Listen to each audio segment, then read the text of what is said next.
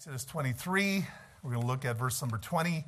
Going to read down to verse number 33. As I've gone through this passage, I thought, Neil, what do I skip? The last time I preached through the book of Exodus, I really wanted to hit this passage. But because of the time constraint I had to leave this out because I wanted to get into the tabernacle and things like that. And so this time I said, you know what, I'm not going to leave this out. I want to talk about the angel of the Lord a little bit. And so I wasn't going to rob myself of that pleasure this time around. Amen? And so that's what we have next after the giving of the law, after he talked about the feasts and so forth. Now God's telling them how he's going to take care of them as they make their way to the promised land. And so Exodus chapter 23, verse number 20, we'll read these 13 verses. It says, "Behold, I send an angel before thee to keep thee in the way and to bring thee into the place which I have prepared. Beware of him and obey his voice. Provoke him not, for he will not pardon your transgressions, for my name is in him. But if thou shalt indeed obey his voice and do all that I speak, then I will be an enemy unto thine enemies and an adversary unto thine adversaries. For mine angel shall go before thee and bring thee in unto the Amorites, the Hittites, and the Perizzites, and the Canaanites, the Hivites, and the Jebusites, and I will cut them off. Thou shalt not bow down to their gods, nor serve them, nor do after their works, but thou shalt utterly overthrow them and quite break down their images. And you shall serve the Lord your God, and he shall bless thy bread and thy water, and I will take thy sickness from the midst of thee. There shall nothing cast their young, nor be barren in thy land. The number of thy days I will fulfill.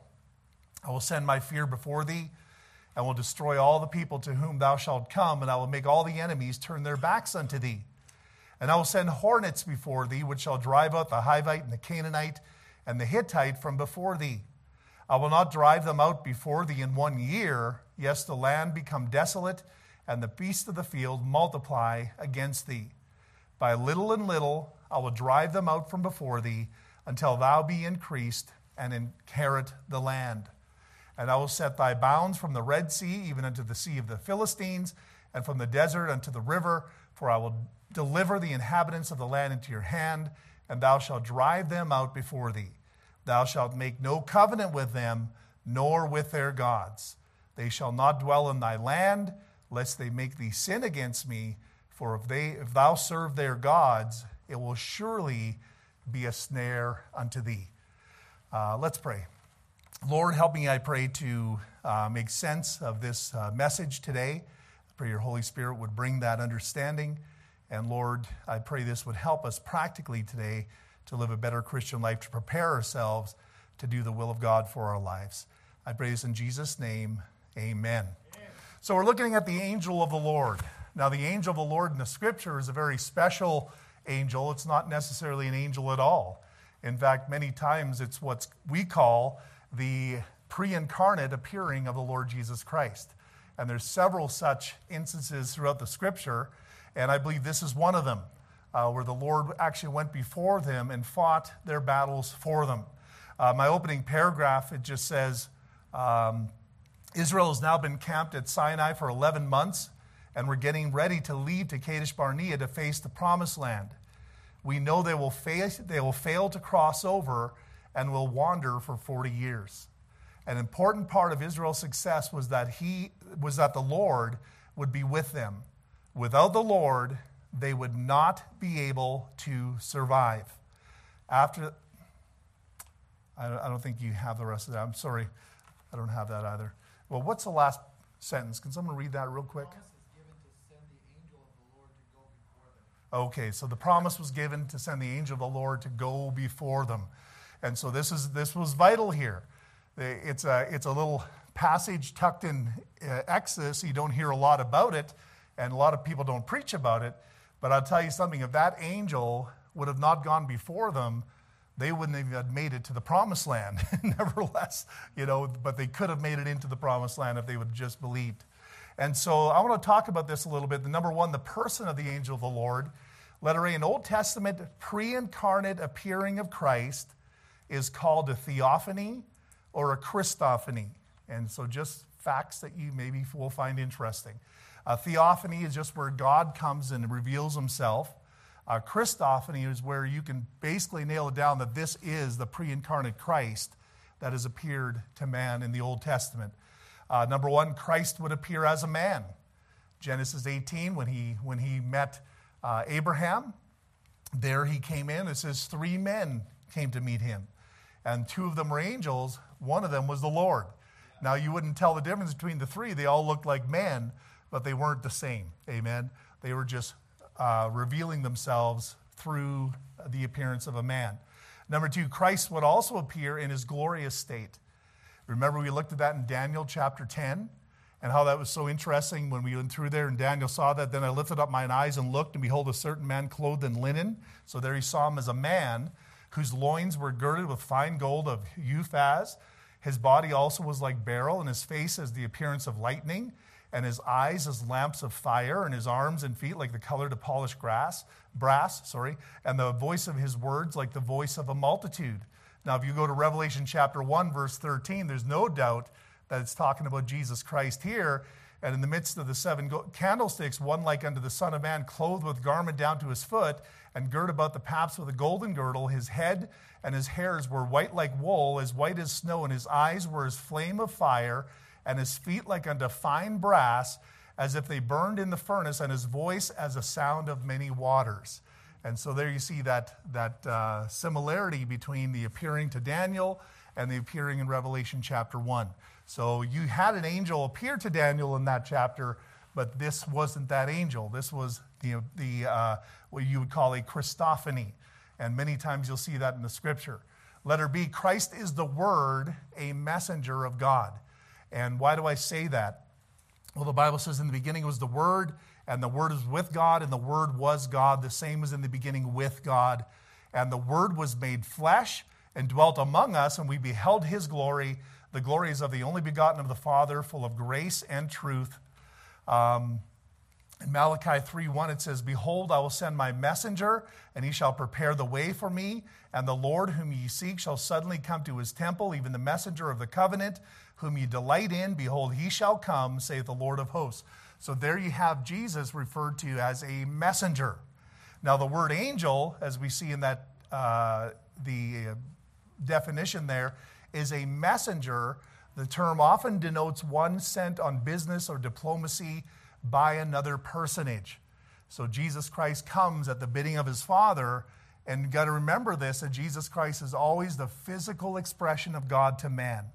God has never revealed himself. You've never seen what God looks like.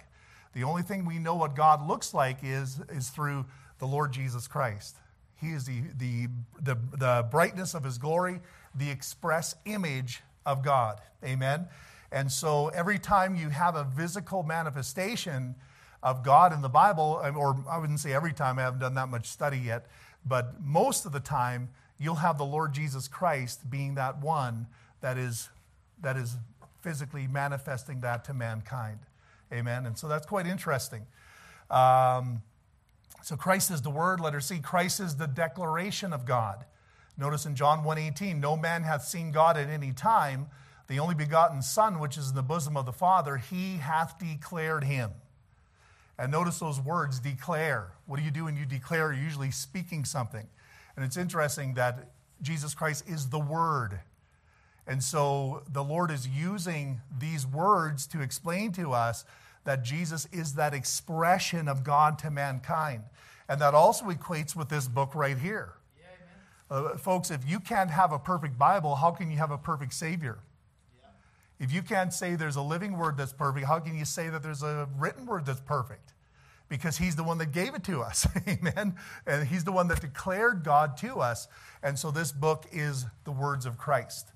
And so declaration means to tell, to lead forward, to bring or lead out, declare thoroughly and particularly.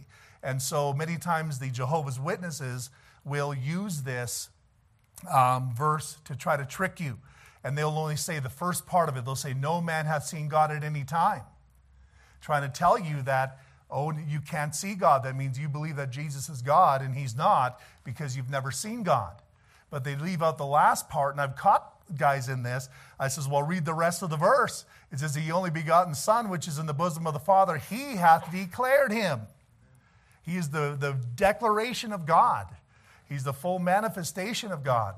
I had a Jehovah's Witness call me not long ago, and he called me like he was sincerely asking a question, but he was really just trying to trick me. And I wouldn't fall for it. I don't discuss things with fools. Amen. And that's exactly what he was. He was a false teacher, and he was wicked. And he was just trying to make a tick on his sheet saying, I called the Baptist preacher, and he couldn't figure out this verse. You know, when I went to John chapter 1, where it says, in the beginning was the Word, and the Word was with God, and the Word was God, then he didn't say anything, and he went back to his little niche verse that he was trying to trick me with. So I knew right there, this man is not looking for truth. This man is looking to get one over on me, trying to put me as a little check mark on his list that he can tell us, hey, I called the Baptist preacher. You know, folks, I don't care. You can tell people all you want. The truth is the truth. Amen. That's all there's to it. And so letter D, we're going to look at Christ's pre-incarnate appearings. Warren Wiersbe said, in the Old Testament, the angel of the Lord is generally interpreted to be the Lord himself, who occasionally came to earth, a theophany, to deliver an important message. It was probably the Lord Jesus Christ, the second person of the Godhead, in a temporary pre-incarnation appearance. Amen. And so there's this isn't just my idea. Most preachers, most men of God will hold to this, that the angel of the Lord is a pre-incarnate appearing of the Lord Jesus Christ. Numbers 20, verse 16, it says, and when we cried unto the Lord, we heard our voice, and sent an angel, and hath brought us forth out of Egypt. And behold, we are in Kadesh, a city in the uttermost of thy border. So notice this angel didn't just come to them now. The angel was actually working before them while they were still in Egypt. Yet nothing was said about the angel at that point. It was just told generally. But now we're beginning to understand that there is actually a being, a person, that's involved in the everyday decisions of Israel. And that's what I want us to get here. To live in the presence of God and to live knowing that God's presence needs to be with you for you to be victorious is very important. Or what you will do is you begin to think it doesn't matter if the Lord's with me today. Well, then you'll have a defeated day because as these things that he's saying to Israel are very applicable to the child of God as well. And I want to bring that out as we go through this. In 1 Corinthians 10, verse 4, it says, and we all did drink the same spiritual drink, for they drank of that spiritual rock that followed them, and that rock was Christ. And so Christ was there. Amen? He was following them. So it wasn't that he wasn't there. So there we have proof from the New Testament that Jesus Christ was there with them as they were wandering in the wilderness. Amen? And not just talking about a picture, because Jesus isn't just a picture. He is a person, and he's an eternal God. Amen? He always has been and always will be. So remember when Adam walked in the garden, and after they sinned, how God came down and he says, Adam, where art thou? That was a pre-incarnate appearing of the Lord Jesus Christ. He revealed himself to Adam through that physical manifestation. That was a theophany. Amen? Now we know that God the Father didn't come and walk with him because you can't see him. No man hath seen God at any time. So there has to be a way that God reveals himself to mankind. And so secondly, we have meeting Abraham. Genesis 12, when he gave him the covenants, talks about the angel of the Lord. Later on, when Sodom was going to be destroyed, and the Lord was right there, and you can tell by the language that this is God talking here. And Abraham even understood later that, you know what, this is God. Wrestling Jacob. Who wrestled Jacob that day? That was the Lord Jesus Christ. Amen? That wasn't just an angel, because there's no angel that could have said what he said when he was wrestling Jacob. Angels don't do that. Amen? And Jacob even said, I have met God face to face. Now, he wouldn't say that to an angel. Amen? And so he was wrestling with a pre-incarnate appearing of the Lord Jesus Christ. The burning bush, when Moses was talking to the fire, it says that the angel of the Lord spake from the burning. And how was he speaking? Like he was God. Amen? He was saying, I have done these things. You have to obey me. He was using personal pronouns, and yet it was referring to the angel of the Lord. So what I'm telling you is Don't get distracted by the fact of the word angel. The word angel just simply means messenger. In the book of Revelation, it says, unto the angel at Sardis, unto the angel at Ephesus. It's not writing a letter to an angel. Angels don't need letters written to them. He was writing to the messenger of these churches, and that is the pastor.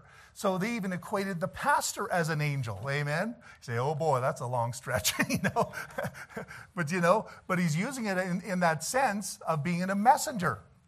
And so some people say, oh no, it's talking about angels. Well, why in the world would you need to write a letter to an angel that is existing in the realm that you're in? Why would you have to give it to man to give it back to an angel? No. It gets revealed from God down through man, through the writers of the New Testament, and given to men. And that's how the Word of God goes, okay? And so the word angel, you can't get distracted by that. But sometimes when that's used, it's actually referring to the pre-incarnate appearing of the Lord Jesus Christ. How about withstanding Balaam that day? You listen to the words of Balaam, and I don't have time to read all these, otherwise I would. That's why I gave you the text there. Read them. And you'll see in the language itself, that's not just an angel talking there. He's talking in the first person. He's talking about, that has to be God speaking here. Amen? He was the one that stood in the way of that donkey. He was the one that kept him at bay, and the donkey wouldn't move. And he appeared to Balaam and talked to him. And he said, I will tell you what you're going to tell Balak. So he's saying, I'll give you the words. Now, when do angels do that? No, it was God himself. Amen? How about encouraging Gideon? When Gideon was called to go out and be a leader of the people, and he said, thou valiant man. That was the Lord Jesus Christ. He was encouraging Gideon to take up the mantle and go fight for his people by faith. Amen? Then you had the announcing of the birth of Samson. At the end of that account, Manoah said, we've seen the Lord face to face. And yet that was the angel of the Lord. It was very clear. How about Hagar when she ran away from Abraham and Sarah? Because Sarah was speaking roughly with her. God found her out in the desert, and he met her there as the angel of the Lord. And that as well, he gave promises to her about her future and the future nations and so forth. That was all first person. Amen. So all these things, it's amazing when you look through it. This isn't all of them. Maybe you can go through the scripture, you can find them all over the place. But we have to give him credit when he is due. All right, I'll read you what Gideon said. And when Gideon perceived that he was an angel of the Lord, Gideon said, Alas, O Lord God, for because I've seen an angel of the Lord face to face. Amen. So he is quite taken by that. The fiery furnace, remember that? Those 3 young men were put into the fiery furnace, and who was in there? The 4th man. And who's the one who figured out who it was? The king. There's a 4th like unto the Son of God. Amen. So that's a pre-incarnate appearing of the Lord Jesus Christ as well. Anyways, we got to move on real quick here. Letter A. I'm going to give you some words here. Precede. This means to go before. What are some of the duties? What's the purpose of the angel of the Lord? He says, Behold, I send an angel before thee. Before thee. So this is an interesting thing. There are no victories for God's people if the Lord does not go before us. See, he's not sitting from the back, kicking us in the behind saying, go forward. Everywhere you've ever gone, the Lord's already been there. He knows what's down that road. He knows exactly the end of that. The Lord always has to go before us. And you know where he goes before us? On the way that he chooses. But if you choose to go your own way, how can you claim that the Lord has gone before me? See, the only way you can say that the Lord has gone before me is if you're traveling a path that he has called you to travel. But if you go your own way, there's no Lord before you. You're trying to drag him behind you.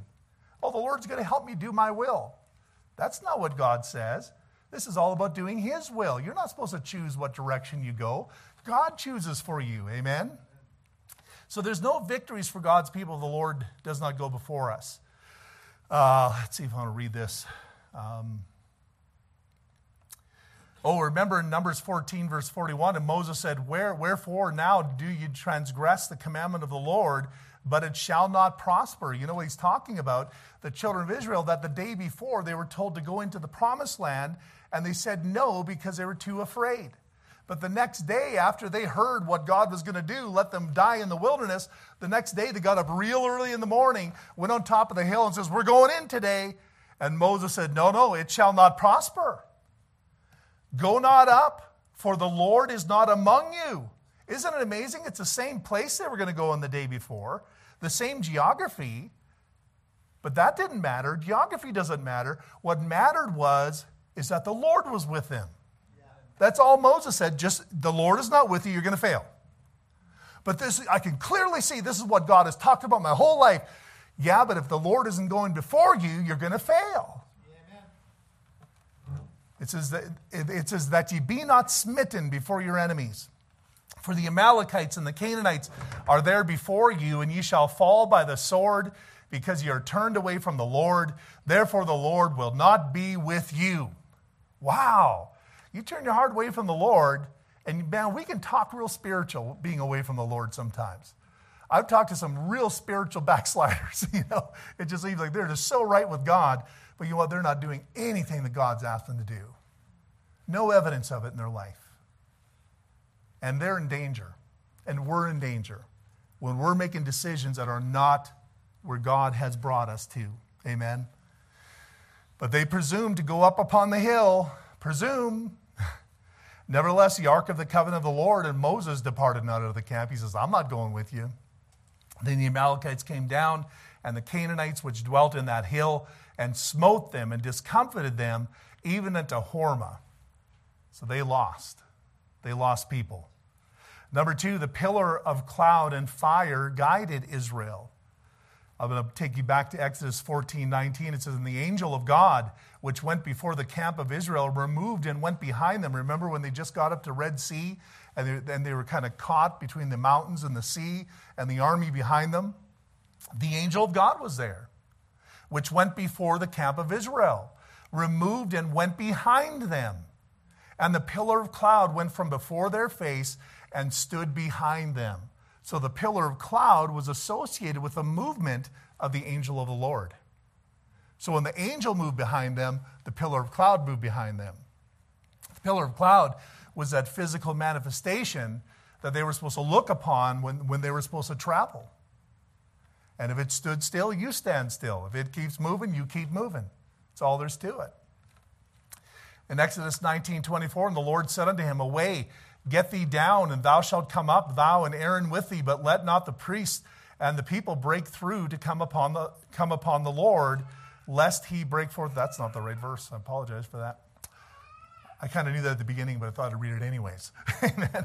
Exodus 13, verse 21 says this, and the Lord went before them by day in a pillar of cloud to lead them the way, and by night in a pillar of fire to give them light to go by day and night.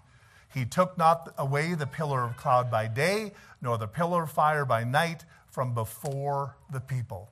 So that was an aspect of the angel of the Lord. That was an aspect of the Lord Jesus Christ. And you got to think about that in your life. Your life has a pillar of cloud. Your life has a pillar of fire. There's something you have to look at and say, oh, I need to go this way. And you know what? You don't know what you're going to do. That's why I tell people, oh, you think you know 20 years what you can do? You don't know. Folks, I've been ministry now for over 20-some years. I still don't know what God's going to do. I mean, any preacher that's honest will tell you that. Anybody that sits there and says, oh, yeah, I got it all figured out, I say, you're not following the cloud, because that cloud could also lift up at a drop of a hat, and then you're gone. Or it can stay there for 30 years. But all I know is that's not my decision. That's the Lord's decision. Amen? And for you as well. So you got to be careful about just going your own way because you feel it. Well, I just feel. Well, that's not the way to be led. You got to be led through Christ by the Word of God. You should never, never violate the Scripture when you move somewhere or go somewhere. Some people that go, I'm going to go live over there, and there's no church there. I'm going to tell you something. That is the pillar of cloud did not lead you there. That is your feelings. That is your desires. That's your belly. Amen. That's what you want. But you got to make sure you don't violate principle as you follow the Lord.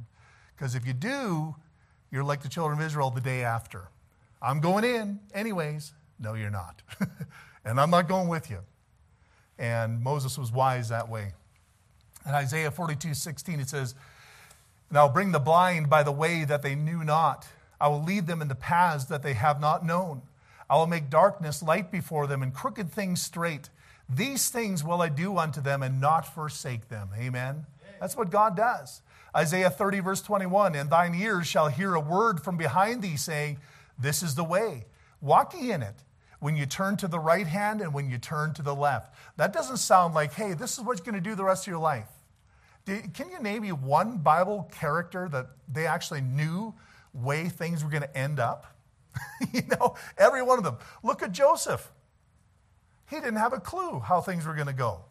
Just one thing after another, prison, here, slavery, all of a sudden he's the boss.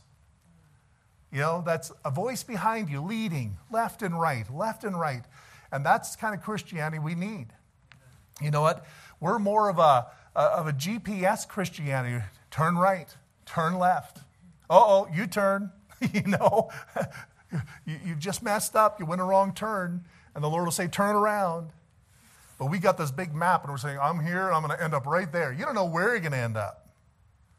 You just need to take the right steps. That's what he's saying right here. When you turn to the right hand, when you turn to the left. Moses refused to go without God's presence. You see an example of that here in Scripture. Because of Israel's sin in worshiping the golden calf, the tent of meeting was removed from the camp. Remember that's what happened there? As soon as they worshiped that calf, the Lord says, okay, this is over. And they took the tent outside of the camp, and Moses went to talk to God outside the boundaries of the camp. Because they had sin that was not dealt with in the camp. The Lord also made a statement saying that he will not go with them. But due to his promise, he would send an angel to destroy their enemies as they go in. But it was different because in this he's saying, I'll send an angel. But he's not going to send the angel of the Lord. And that bothered Moses. So God said, I'm not going to go with you. My presence won't be with you, but I'll send an angel to fulfill the promise that you're going to go into the land. Moses just said, that ain't good enough for me. What a smart man. What a good man. See, some of us, we wouldn't care. Well, as long as there's a way, we're going to go and do it. No, even if an angel goes with you, you ought to want the presence of the Lord with you. That's far more important. Exodus 33:1, it says, and the Lord said unto Moses, Depart and go up hence, thou and the people which thou hast brought up out of the land of Egypt, unto the land which I swear unto Abraham, to Isaac, and Jacob. So there he's talking about his promise, saying, Unto thy seed will I give it. And I will send an angel before thee, and I will drive out the Canaanite, and the Amorite, and the Hittite, and the Perizzite, and the Hivite, and the Jebusite, unto a land flowing with milk and honey, for I will not go up in the midst of thee, for thou art a stiff-necked people, lest I consume thee in the way. So why didn't the Lord want to spend time with Israel in the state that they were in? Because the Lord can't stand it.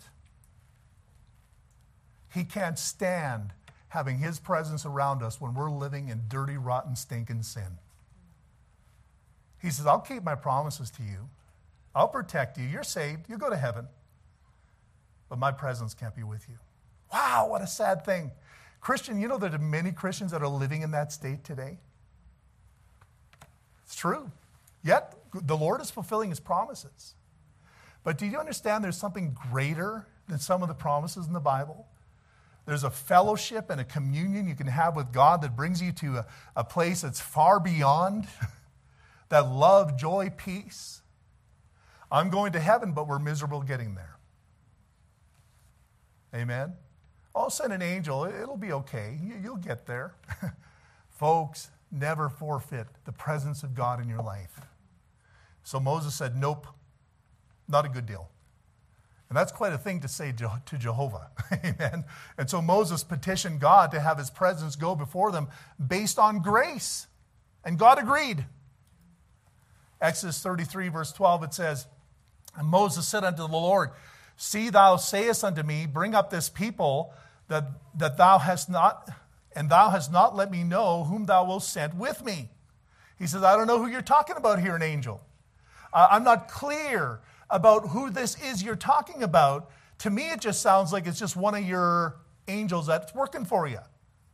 He says, it's not clear to me. Is it clear to you?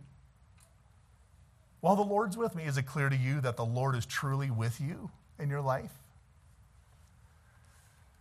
And he says, where am I? Yet thou hast said, I know thee by name, and thou hast also found grace in my sight. Now therefore, why? Because I found grace in your sight. If I have found grace in thy sight, show me now thy way, that I may know thee, that I may find grace in thy sight, and consider that this nation is thy people. And he said, my presence shall go with thee, and I will give thee rest. And he said unto him, if thy presence go not with me, carry us not up hence. For wherein shall it be known here that I and thy people have found grace in thy sight? Is it not in that thou goest with us? So shall we be separated, I and thy people, from all the people that are upon the face of the earth. And the Lord said unto Moses, I will do this thing also that thou hast spoken, for thou hast found grace in my sight, and I know thee by name. Amen. That is great. That'll preach. Yeah. You know, he says, how is it that they're going to know that we're special if your grace is not with us? That is true. You know what we got today? We got a bunch of Christians don't have the grace of God on them. And you know what? They act like the world. They talk like the world. They react like the world. They don't handle problems like a Christian. They handle problems like the world because the presence of God isn't with them. Moses knew that if we're going to be a special, set-apart people to this world, we got to have your grace with us. Your presence has to be with us. That is the only way. While he had it figured out. And this is Moses, the writer of the law, is talking about grace. It's all about grace for the child of God. No presence of God, no grace of God upon your life. And do you think a Christian can live without the grace of God? Sure. You've been saved by grace. I mean, that's check mark. But there's a whole lot of other grace that you could have access to if you wanted it. But if God's not with you, no access. We talked about it on Sunday morning, amen? So, Moses was not satisfied with an angel. He wanted God's presence to be with him, and he did not want to go. He says, if you're not going, I'm not going. Amen. I like that. What a great example that is. Letter B is protect. Behold, I send an angel before thee to keep thee in the way and to bring thee in the place which I have prepared. And so the word keep means to hedge about, to guard, to protect, to attend to. And that's what the Lord Jesus is to us. Exodus 23:27, I will send my fear before thee and will destroy all the people to whom thou shalt come, and I will make all thine enemies turn their backs unto thee. And he talks about sending hornets before thee. Isaiah 63:9 says, in all their affliction he was afflicted, and the angel of his presence saved them. In his love and in his pity he redeemed them, and he bare them and carried them all the days of old. How? Through the angel of his presence, it says there. There we see a good verse. That ties in exactly to what we're talking about. The angel of his presence. Wow. He saved them. So Moses just knew there's no way I'm going there without that. He will keep you in the way, the course of life, the mode of action. All those things, as you submit to the Lord and you go his way, he says, I will always keep you on that path. But he doesn't promise when you go your own way. You choose your own way. We'll talk about, the Lord is with you. You didn't know what you're talking about. Because the Lord is with us as we follow him. He doesn't follow us around like a puppy on a leash. We walk with him as he chooses the way that we go. Amen. Judges 2 verse 1, an angel of the Lord came up from Gilgal to Bochum and said, I made you to go up out of Egypt and have brought you unto the land which I swear unto your fathers. Does that sound like an angel or God? And I said, I will never break my covenant with you. And ye shall make no league with the inhabitants of this land. Ye shall throw down their altars, but ye have not obeyed my voice. Why have ye done this? Wherefore I also said, I will not drive them out from before you, but they shall be as thorns in your sides, and their gods shall be a snare to you. And it came to pass when the angel of the Lord spake these words unto all the children of Israel, that the people lifted up their voice and wept. So you know what he is saying? I gave you the promise that if you wouldn't bow down to these idols, I would protect you, I'd give you everything, but now you've bowed down to the idols. So now you're going to have, they're going to be like a thorn in your side all your days. You know? Boy, how many of us have thorns every day because we're not truly following the Lord with all of our heart. And you'll feel them every day. You'll be reminded every day. And then your spirit will reflect that every day. You know? I would just encourage whatever it is, just to bring it before the Lord and confess it. That is a first step. Confess it and get it cleansed. You know, sometimes the Lord can pull back some of those judgments that he places on us. But you know, sometimes there isn't. Sometimes he lets us continue with them our whole life, like he did with Israel. Prepare, letter C. Behold, I send an angel before thee to keep thee in the way and to bring thee into the place which I have prepared. Bring in means to cause to come in. Prepared means to establish. That definition, when I have the KJV there, it's just telling you how that word was translated in the King James Bible. Prepare 85 times, establish 58 times, ready 17 times, establish 5 times. John 14:1 says, let not your heart be troubled. You believe in God, believe also in me. In my Father's house are many mansions. If it were not so, I would have told you, I go to prepare a place for you. And if I go and prepare a place for you, I will come again and receive you unto myself, that where I am, there ye may be also. And whither I go ye know, and the way ye know. That's so good. That's very practical.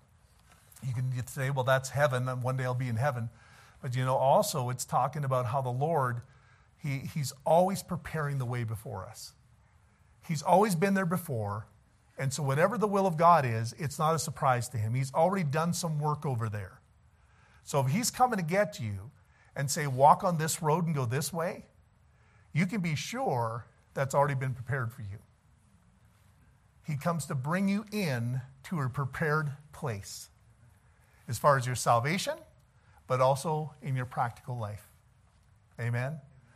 You know, I didn't know what God would do when we came to Airdrie. I thought, wow, you know, I don't know anybody here.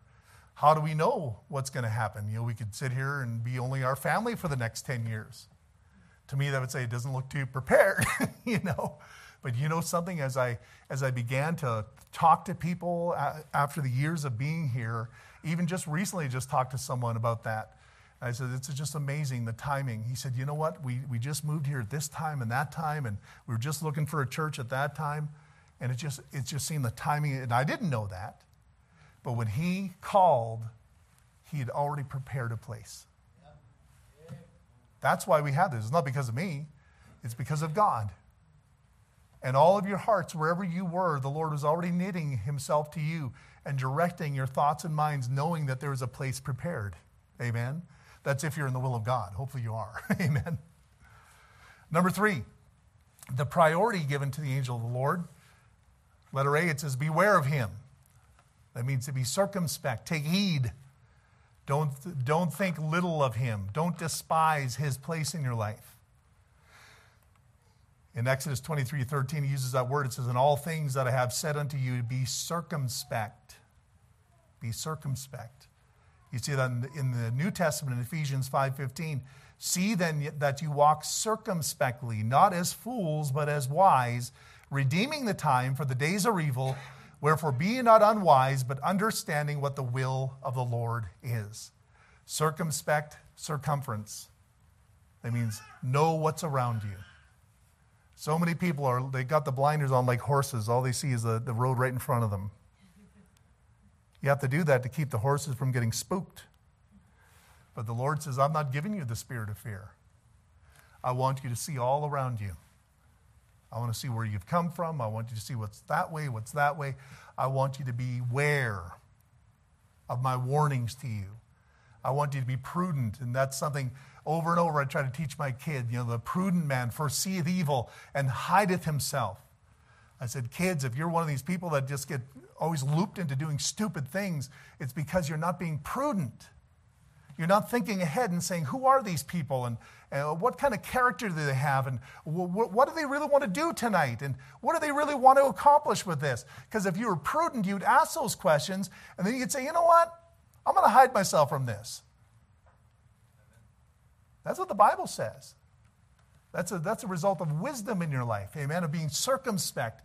Beware, as the Lord through his word warns you of these things in your life. Beware. Letter B, obey his voice. Beware of him and obey his voice. Provoke him not. Obey means to hear intelligently, often with implication of attention and obedience. Sometimes, I don't know if you're like this with your kids.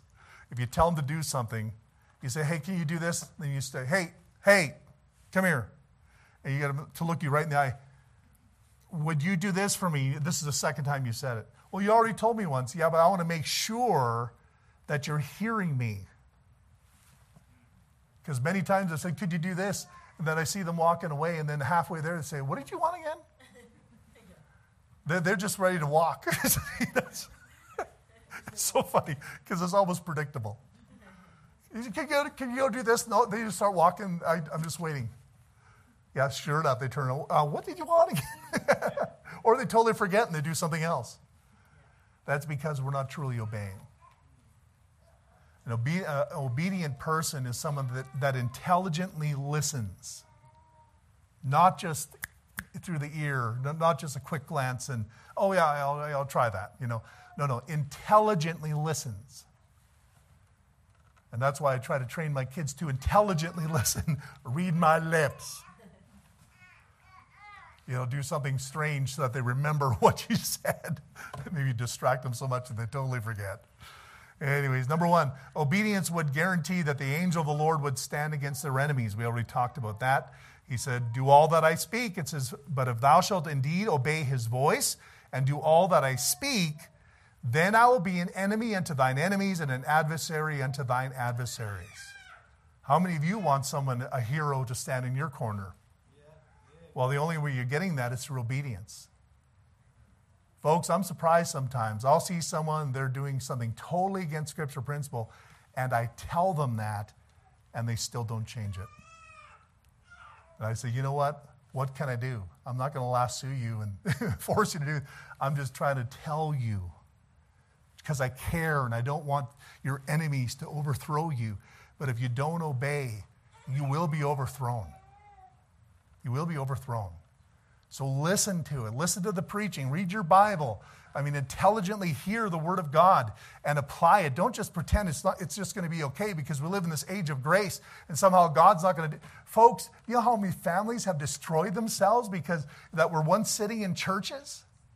Sure, it's maybe not a year or 6 months, but over a period of 5-10 years, it just little by little, the foundation gets eroded until something happens and all of a sudden, I'm out of church.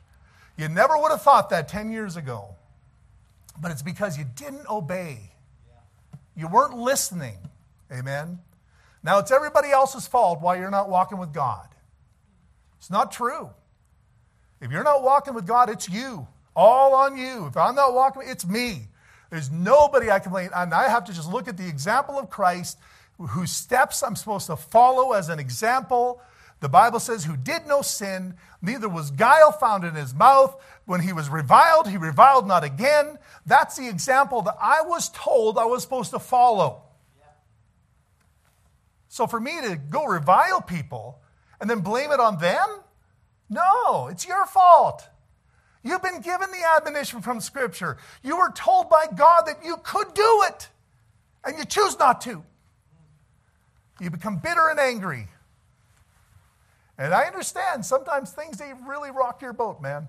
You get a little angry, but you got to catch yourself. And you got to get on your knees before God and say, Lord, I cannot go down that way. But there's a lot of Christians down that way. Lots of them. And yet they're still talking real spiritual, but there's no presence with them. No presence at all. Folks, you want to have the presence of God, you've got to obey him. You've got to follow his example. Number two, we must understand the Lord will fight for us if we choose to obey his word. I got some scripture there.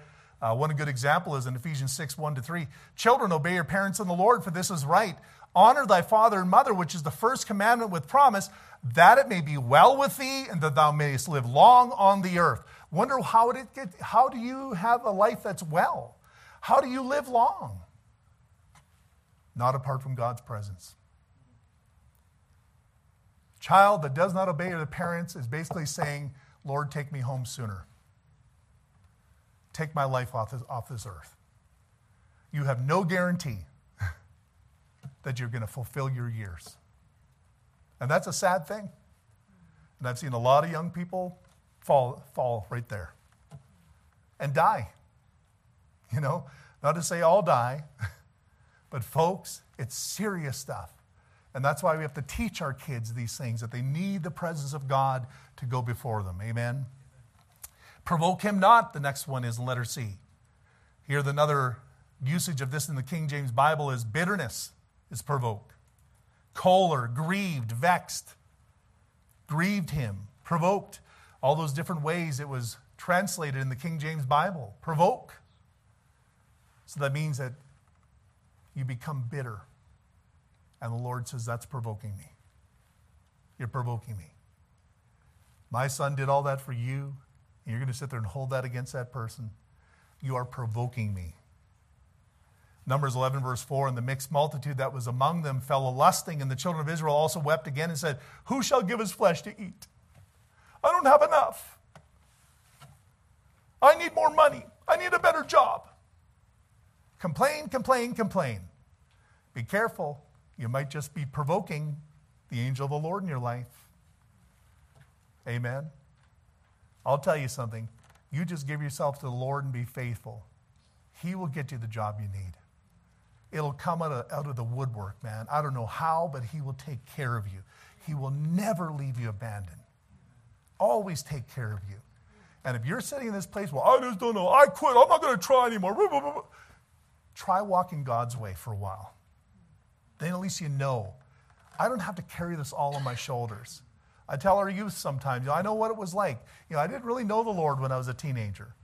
And I thought about the future, and I thought about the jobs, and I thought about family. I said, man, I don't know how to do this stuff, and it bothered me. That's why I think sometimes these young people start taking drugs. They don't know how to handle their future. They don't know how to handle what's going on around them. They don't know how to process, how am I supposed to be all of that? I can't be all of that.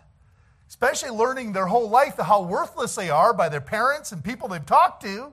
And now they're supposed to somehow continue on in victory? Well, there is no victory apart from the presence of God.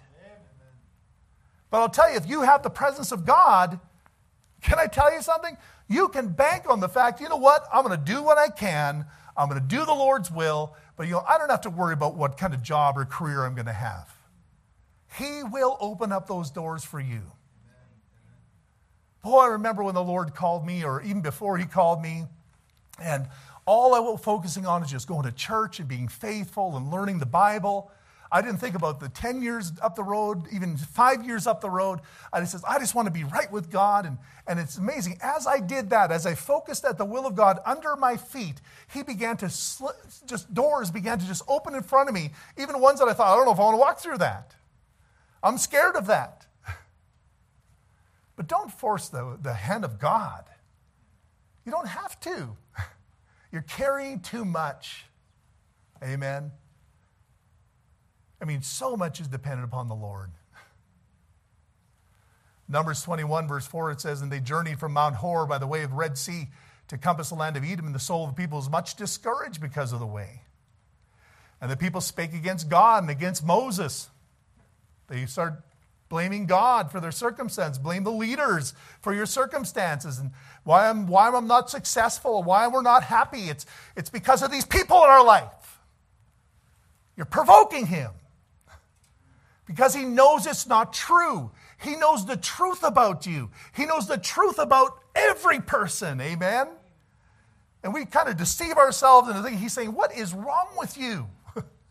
Stop provoking your God. Stop being bitter at my choice for your life. They were much discouraged because of the way. The way was God's way. He brought them that way. And they got discouraged because of it. That, my friend, is provoking. Amen. Provoking God. And of course, because of that, it says, for there's no bread, neither is any water. Our soul loatheth this light. They were disgusted with the manna that God had given them. They became disgusted with it. And the Lord sent fiery serpents among the people, and they bit the people, and much people of Israel died. Oh, no, God doesn't do that. That's the same God that's walking with you today. Same God, not a different one. There's not an Old Testament God, a New Testament God. Same God, same person, same attributes. Jesus was there. He was on the pole. He was present, healing the people as they turned to him. Amen. It's the only way out. Number 2, Israel's failures were given to us as a warning. And you'll find that, I don't have time, but 1 Corinthians 10, 4-12 says that these things were our examples to the intent we should not lust after evil things as they also lusted. Neither be ye idolaters, as were some of them, as it is written, the people sat down to eat and drink and rose up to play. Worshipping Ashtaroth on the weekend, right? It's all about just having a good old time. Baal, the god of production during the week, will work and make money. Ashtaroth on the weekend, that's when we play and rise up and eat and do what we want to do, because God wouldn't expect us not to have fun on the weekend. It better not take place of the angel of the Lord in your life. That's what he's saying here. Don't provoke God. Don't provoke him. There's nothing wrong with going on vacations and having some fun.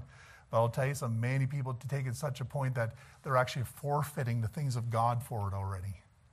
And slowly but surely, God's being ousted out of their life, where Ashtaroth is being set up on the weekend. Number 3, the angel of the Lord has divine authority to not pardon sin if provoked. He will not pardon your transgressions. Don't provoke him. That means he's got the right to judge you. The Bible says that the Father committed all judgment unto the Son. If we are living in a state of grieving the Holy Spirit, there's no forgiveness, making fellowship with God impossible. You can't have fellowship with God if you're living in sin. Matthew 6:14, is there somebody you can't forgive? It says, if ye forgive men their trespasses, your heavenly Father will also forgive you. But if ye forgive not men their trespasses, neither will your Father forgive your trespasses. That means if you hold a grudge or a bitterness against one person, he has not forgiven you of any of your trespasses since the day you held on to that. Whoa. Because you're not walking with him. You've chosen to take a dark road, not the light road. We see that in 1 John 1:7. But if we walk in the light, as he is in the light, we have fellowship one with another. And the blood of Jesus Christ, his Son, cleanseth us from all sin. So you know what? It's an automatic process. When you're walking in the Word, you're doing right, you're going to be cleansed. You're going to be constantly purged and sanctified. But the moment you hold on to darkness and go a different way, you walk in darkness. He says, from that point on, I cannot do anything with you. No more cleansing. No more cleansing. Now you say, well, at least I'm going to heaven. Sure. But you're going to be miserable till you get there. And then you have that whole thing about looking Jesus in the eye thing, which is something, man, I would not want to live 1,000 lifetimes like this for 1 minute like that. I can't imagine Peter when he looked at Jesus' eyes after he denied him 3 times. He knew what that was like. It drove him almost mad. He left and went fishing. Boy, but when Jesus came back and offered him resolution, boy, he was the first one. He actually put his coat on to swim. Bible says he was fishing in the boat naked. That means his top was uncovered. By the way, men, you ought not go bareback outside. That's nakedness to God. So what Jesus did, because he was in the presence of the Lord, he put his coat on in the boat, and then he dived in the water to meet Jesus at the shore. Oh, we're not that finicky, are we? Is God that finicky? I'm going to tell you something. We have not been finicky enough with God's commands. Letter D is separate from the world and serve God exclusively. That's why he said, don't bow down to any other gods. Only serve the Lord. Now that's going to take some introspection in our life, because it's not so easy today. All of our gods aren't represented by little pieces of stone and wood. Amen. It was easy in the New Testament because you'd always have a piece of wood that would kind of reveal what you worshiped. Remember with Israel, it was the same thing. The reason why they were brought into Babylon is because they worshiped these gods of wood and stone and so forth. But then they were released again back to Israel. They never ever, to this day, have worshipped wood, stone, and anything like that. God cured them of that, but guess where those idols went? Into the heart. You read the book of Ezekiel. They worship the idol of the heart. And God says, shall I listen to these people that worship idols in their heart? Shall I tell them the truth? In fact, he says, if you got idols in your heart, I'm actually going to send a lying spirit to deceive you. That's what he said. You're going to pray and say, God, I really want to do this, but you got an idol in your heart. Your motivations aren't right. You don't want to do it for the right reasons. You don't want to serve God. You're just trying to fulfill some desire you have in your life. You know what God will do? Go ahead. You tell her, I prayed and God said it's okay. It's amazing he allows a lying spirit to come in there. But that's only if you have an idol in your heart. That's why you got to be humble before God. It's all got to be about him. Lord, whatever you want, I'll do it. No matter how hard it is, I'll take that, I'll make that decision. I'll take that action, whatever it is. Separate the New Testament passage, 2 Corinthians 6:14, but be not unequally yoked together with unbelievers. For what fellowship hath righteousness with unrighteousness, and what communion hath light with darkness? Be careful what you connect with. Be careful of partnerships. Be careful of anything, any covenant, any agreement with anything. That's why, of course, you'd never be a partner with a lost man. Don't do it. The Bible says, be not unequally yoked. You got an oxen and you got a donkey. You're trying to pull the same plow. The Lord says that's an abomination to me. Right? What fellowship hath righteousness with unrighteousness? What communion hath light with darkness? That means if you're going to connect with somebody, you better make sure they're just as on fire for God as you are, if not more. Amen? My advice is always don't connect. Amen? Stay free. Don't be another man's servant that way. I mean, it's different when you're working on a job. You can always just say, well, see you later, if they're going to get you to worship idols. But don't you sign on that dotted line where now I have to. You know? Wherefore come out from among them, be ye separate, saith the Lord. Touch not the unclean thing, and I will receive you, and be a father unto you, and you shall be my sons and daughters, saith the Lord Almighty. So this communion, this presence, has to do with relationship. It has to do with a fatherly relationship. It has to do with me being a son or a daughter to the Father in heaven. See, that's got to be a desire of your heart. If you don't desire that, you'll probably not separate from the world. I remember when I smoked cigarettes, that's the only thing that got me out of it, is this verse right here. It wasn't just touch not the unclean thing. It was the next one, and I will receive you. That's what got me. I was so tired of being alone in my life. I was tired of not having my prayers answered. I was tired of my prayers just hitting the ceiling and coming down. I was tired of not feeling close to him because of that stinking cigarette in my hand. And other things. See, he's the only way we can get free. You have to obey him. Then you have the presence of God in your life. Boy, after that, after I got free of that, the Lord he just engulfed me and set me on my way. It was amazing. It was just amazing. Letter E, growing as God prepares our path. Exodus 23:29, I will not drive them out before thee in a year, lest the land become desolate and the beasts of the field multiply against thee. But by little and little I will drive them up before thee until thou be increased and inherit the land. I will set thy bounds from the Red Sea and so forth. It says the promised land is all that God promised for you on this side of heaven. So every one of us, we have a complete boundary that the Lord has planned for you. It's not up for grabs. That means it's not something that's, I wonder what's going to happen. That was predetermined before you took your first breath. Jeremiah proved that. I've called thee from your mother's womb. He called him before he even spoke a word. Before he took his first breath, God already knew this is the prophet you're going to be. So God already knows your boundary. He already knows the will of God for you completely. So that means we got to be careful we don't just go and try to fabricate our own, amen? But he doesn't dump the complete will of God in our laps. That's what he's saying here. I'm not just going to throw you into the land and tomorrow you're going to take it all. He says, but little by little, I'm going to go before you and we're going to start knocking down these enemies one by one and we're going to start to fill up the boundary of that land. See, that's how it is, even for preachers. Brother Bourgeois, he's still doing that. I am too. I'm still doing that. I haven't reached all those boundaries yet. One day I'm going to. Well, especially when I see Jesus. Amen. The Lord expects us to grow into his will for our lives.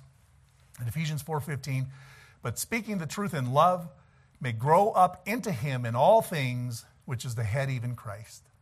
So we grow up into him. So what is the boundaries? Basically, Christ is the boundary. So we grow up into him. So you're pretty safe. If you don't know what to do, you'll always know who to be. Do you understand that? Well, I just don't know what to do. I'm going to give up.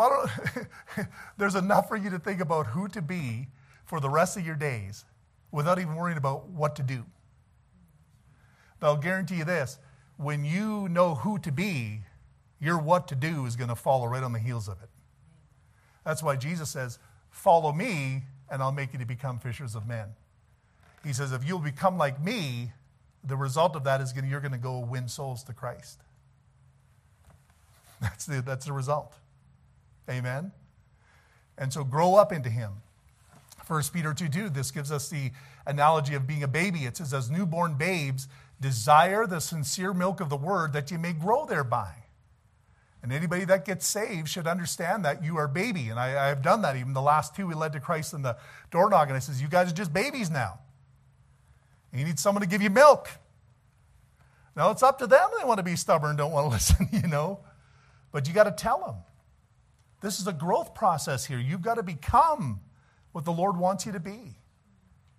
In 2 Peter 3:18, but grow in grace and in the knowledge of our Lord and Savior, Jesus Christ. To him be glory both now and forever. Amen. Romans 12:2, and be not conformed to this world, but be transformed by the renewing of your mind, that you may prove what is that good and acceptable and perfect will of God.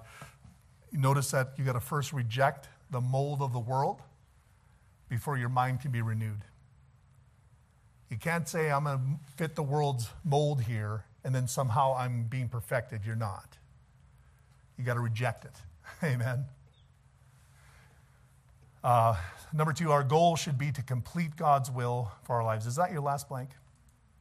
Okay. So give you a couple of thoughts here and we'll be done. Ephesians 2:10.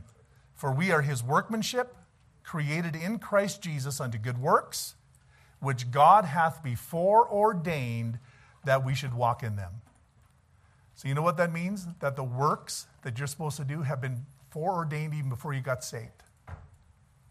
You're supposed to walk in those works.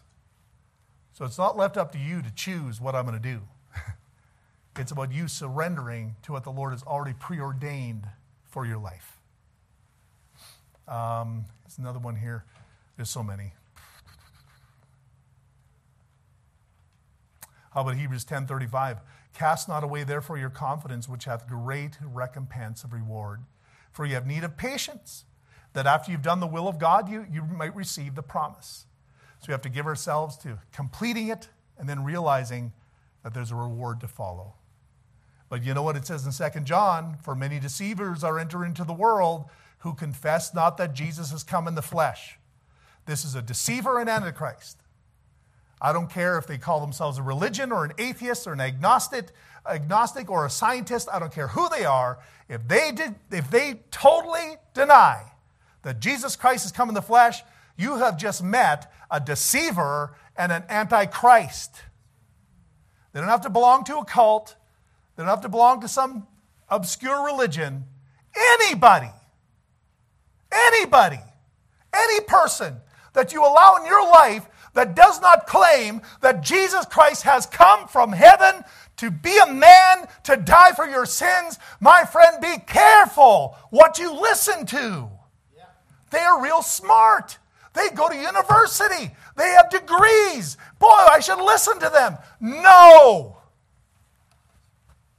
That's why many Christians fail. It says, look to yourselves, that we lose not those things which we have wrought, that we receive a full reward. Because the devil's always looking to steal the will of God for your life. The full boundary. Complete. That's what he wants for you. You need to make sure the decisions that you're making are according to the will of God for your life. Number one, by doing that, generally in the Scripture, are you submitted to the Bible? Have you submitted to the Lord in the little voice from behind saying, take a right, take a left? In the preaching, so many times it comes to the top, and I know I have been there. It comes to the top, and I just kind of, it's so easy to just stick it in the shelf. You ever done that? Sure you have, because you're just like me. But that thing that you're taking away from the top where the Holy Spirit has pushed it to the place where you could see it is exactly what's keeping you from fulfilling God's will for your life. Let's put it on the shelf. And then you can just go another day the way I've always gone. Do you want it to change? You want to wake up with joy in your heart and peace, knowing you're in the will of God completely? You've got to start taking God seriously. The Bible says, beware of him. Circumspectly. The angel of the Lord is guiding your life. And if you'll listen to him, he'll take all your enemies down. He'll protect you along the way, but you have to choose his way.